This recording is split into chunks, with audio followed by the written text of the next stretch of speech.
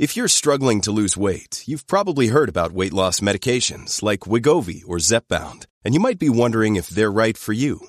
Meet PlushCare, a leading telehealth provider with doctors who are there for you day and night to partner with you in your weight loss journey. If you qualify, they can safely prescribe you medication from the comfort of your own home. To get started, visit plushcare.com/weightloss. That's plushcare.com/weightloss. plushcare.com/weightloss. CNN is reporting that a new study involving over 600,000 veterans has found that Johnson & Johnson's COVID vaccine's protection fell from 88% in March to 3% in August. A study published Thursday reported a steep decline in vaccine effectiveness against infection by August of this year, especially for people who received the J&J vaccine, CNN reported over the weekend. The researchers found that among more than 600,000 veterans, J&J's vaccine's protection fell from 88% in March to 3% in August. As there are no requirements, yet, that people be triple jabbed, or double jabbed in the case of J&J's shot, this means millions of Americans are getting fired for not having taken a shot that's now 3% effective.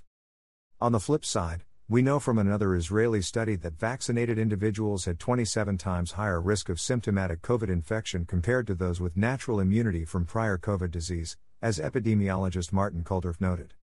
CNN is reporting that a new study involving over 600,000 veterans has found that Johnson & Johnson's COVID vaccine's protection fell from 88% in March to 3% in August.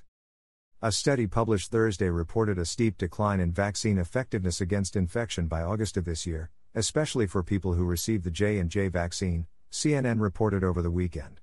The researchers found that among more than 600,000 veterans, J&J's vaccine's protection fell from 88% in March to 3% in August.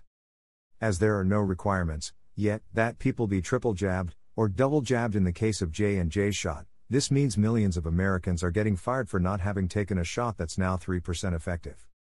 On the flip side, we know from another Israeli study that vaccinated individuals had 27 times higher risk of symptomatic COVID infection compared to those with natural immunity from prior COVID disease, as epidemiologist Martin Kulldorff noted. According to the Labor Department, record 4 million people quit their jobs in April alone. In August, 4.3 million Americans quit their job, while some people have left the workforce entirely. In normal times, people quitting jobs in large numbers signals a healthy economy with plentiful jobs. But these are not normal times. The pandemic led to the worst U.S. recession in history, and millions of people are still out of jobs. Dubbed the Great Resignation, this exodus of workers has led to employers complaining about acute labor shortages.